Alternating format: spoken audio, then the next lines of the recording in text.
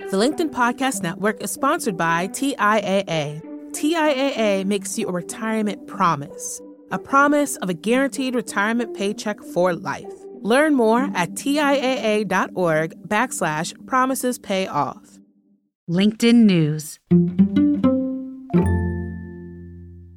Older workers often get a bad rap in the job market. People who we should know will someday be older workers themselves often view their older counterparts as less productive, less adaptive, and less willing to learn new skills. How do people who experience ageism look for jobs in this market? We're answering that question on today's episode.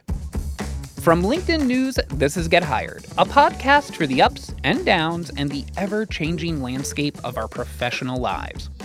I'm Andrew Seaman, LinkedIn Senior Managing Editor for Jobs and Career Development, bringing you conversations with experts who, like me, want to see you succeed at work, at home, and everywhere in between.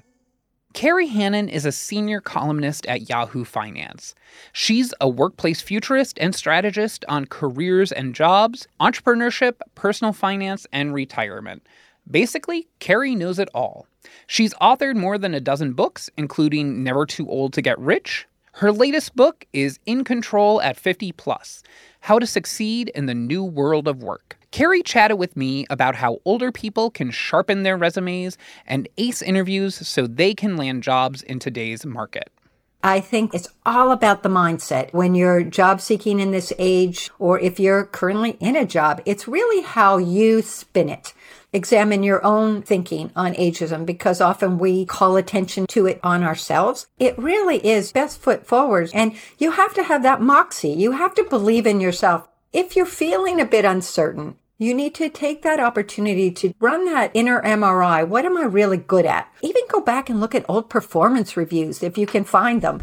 Just to jog your memory about what people who have worked with you in the past say about you. And it kind of helps you bump up that confidence level a bit. You can really latch on to bolster yourself is to, tap into a little bit of new education. Maybe you need to ramp up a skill before you start your job applications. And also, hiring managers love to see that you're learning new things. It's a wonderful thing. It shows that you're engaged in learning. They want somebody who's like, yeah, not only I want to be here, I want to keep learning here, and I want to add my expertise, but I want to keep adding more to my wheelhouse. And it's that eagerness that we have when we're younger, if we are up to date with our skills, because employers, it's still a tight job market. They need workers who can do the job now. Yeah, especially in certain industries, they're still competing for talent. And even just overall, there's still tightness in the job market.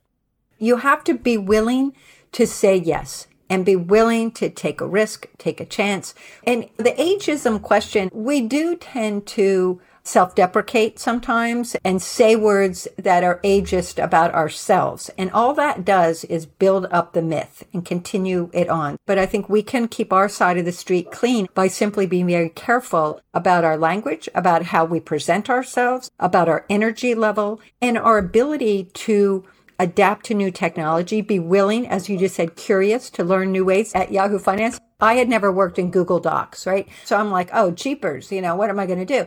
But I had a good friend who's about my age, and I quickly sent him a text and I said, I know you love Google Docs. What do you think? He said, let's do a screen share. And he did a tutorial with me. I absolutely never complained about it. I just stepped in and I made myself start doing it from day one. And today it's absolutely seamless. So, what you're the most afraid of, reach out and ask for help.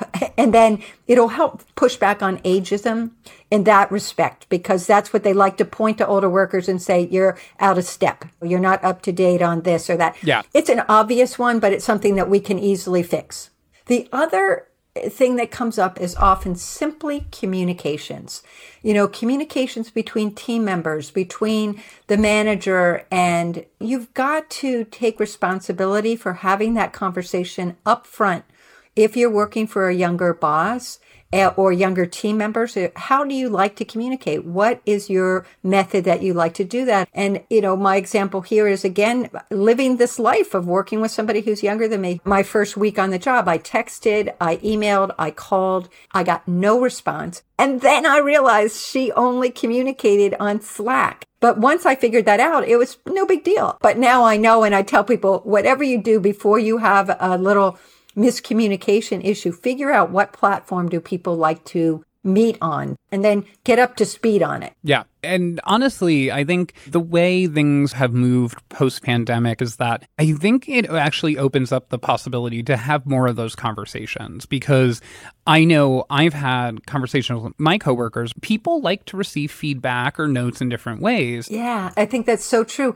Now, the other trend when we talk about this topic of ageism was the acceptance of remote work. This is great for pushing back on ageism. I truly, in my heart, believe that when you are working, not standing side by side with somebody who's decades younger than you, but you're working virtually, you're working remotely, you're not judged as much by your cover. You're being judged, again, more on your performance. And so that can really help. Second thing is, a lot of people step out of the workplace because of a health situation, or the commutes become difficult, or their office is not retrofitted for the issues that they may have. And this is natural. When you can work remotely, it opens up the door to job opportunities for you that you don't have to deal with that commute. You don't have to deal with an office that's not set up properly for whatever your health issue may be. And I think that is enormously exciting and helping people stay on the job longer.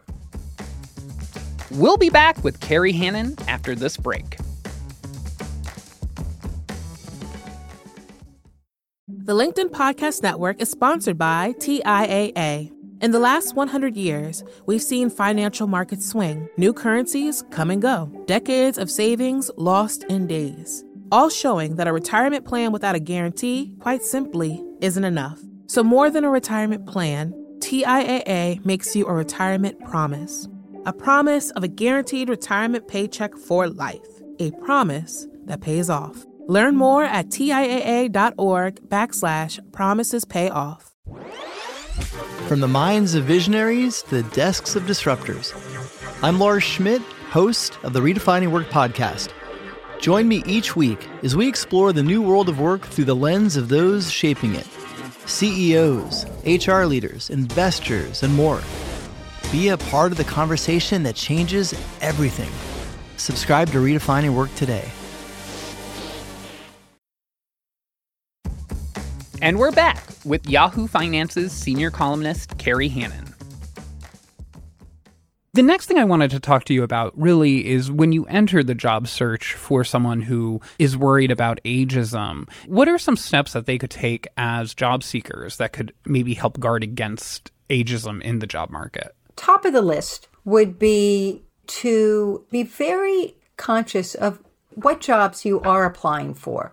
Be a little selective. What company or nonprofit has a mission that you believe in? And I mean really believe in, that you wear whatever product or service, you believe in what they do, and you do have the skills for whatever the job posting or something in that vicinity is there. The big thing in any job search, no matter what your age, but it certainly is key in the ageism question, is who do you know? Employers hire people the way they always have. They hire people who they know, or someone they else knows, or somebody has referred them. It's that familiarity that somebody has vouched for you.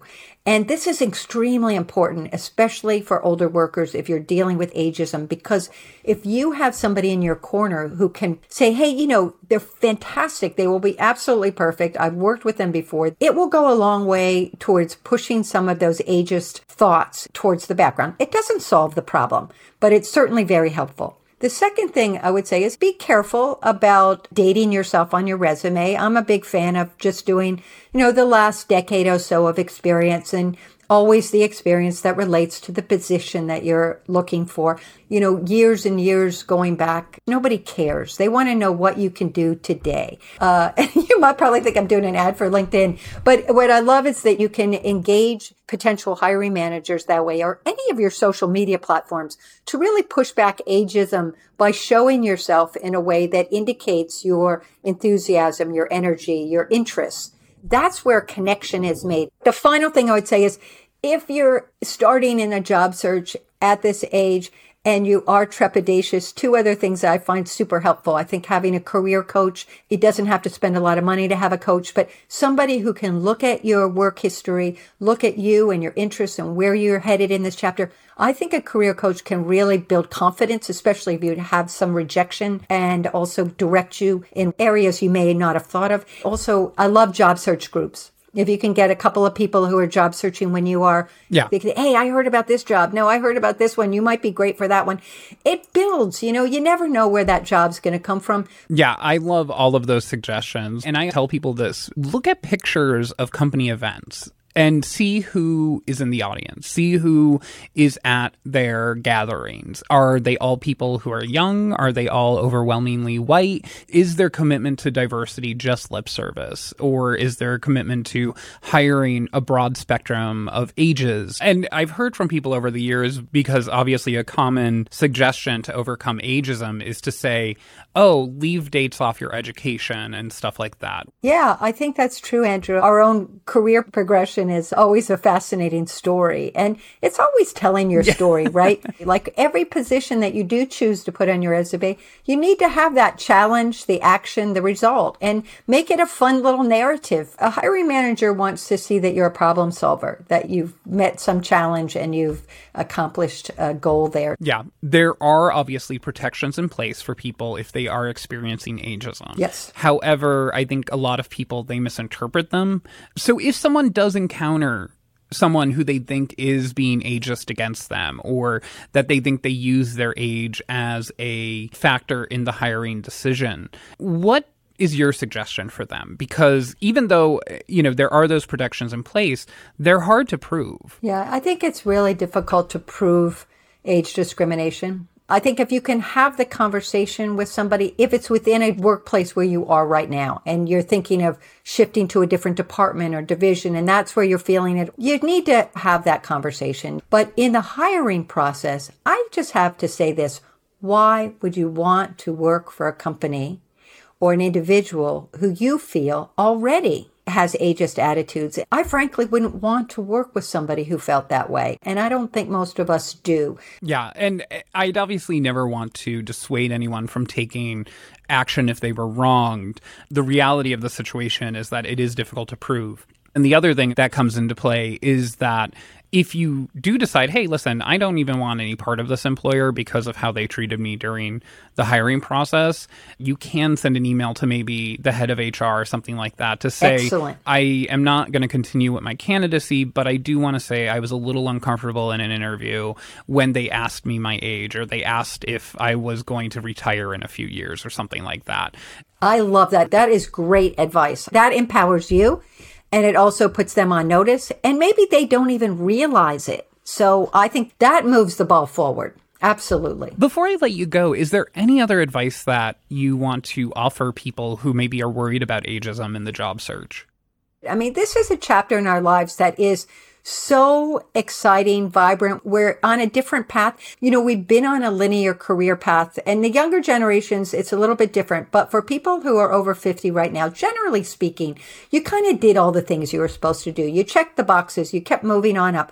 At this stage, when you're job seeking as, quote, an older worker, what you're looking for is often quite different. Some of the big ticket items are behind you. And this is your time to do work that really matters to you, that you really get energized about and excited about. You might do something for 3 years and switch jobs and do something else for the next 3 years. You may do a couple things at the same time. The rules are different. We're making them up as we go. No generation before has been at this juncture where we have these kinds of opportunities. And don't get caught up on titles, because titles don't matter. It's really that you love what you're doing. You've probably already reached some of those pinnacles that you wanted and checked those boxes. So give yourself permission to experiment a little bit and have some fun. What you choose to do right now is not going to ruin your career. Trust me. Such a great way to end the conversation. Thank you so much, Carrie. Thank you, Andrew. That was Yahoo Finance's senior columnist, Carrie Hannon. Remember, it's up to you to put our advice into practice. Still, you always have a community backing you up and cheering you on. Connect with me and the Get Hired community on LinkedIn to continue the conversation. Also, if you like this episode, please take a moment to leave us a rating on Apple Podcast. It helps people like you find the show. And don't forget to click that follow, subscribe, or whatever other button you find to get our podcast delivered to you every Wednesday. Because we'll continue this conversation on the next episode, right here, wherever you like to listen. Get Hired is a production of LinkedIn News. This episode was produced by Alexis Ramdow. Rafa Faria is our associate producer. Asaf Gidron engineered our show. Joe DeGiorgi mixed our show. Dave Pond is head of news production. Enrique Montalvo is our executive producer. Courtney Coop is the head of original programming for LinkedIn. Dan Roth is the editor-in-chief of LinkedIn. And I'm Andrew Seaman. Until next time, stay well and best of luck.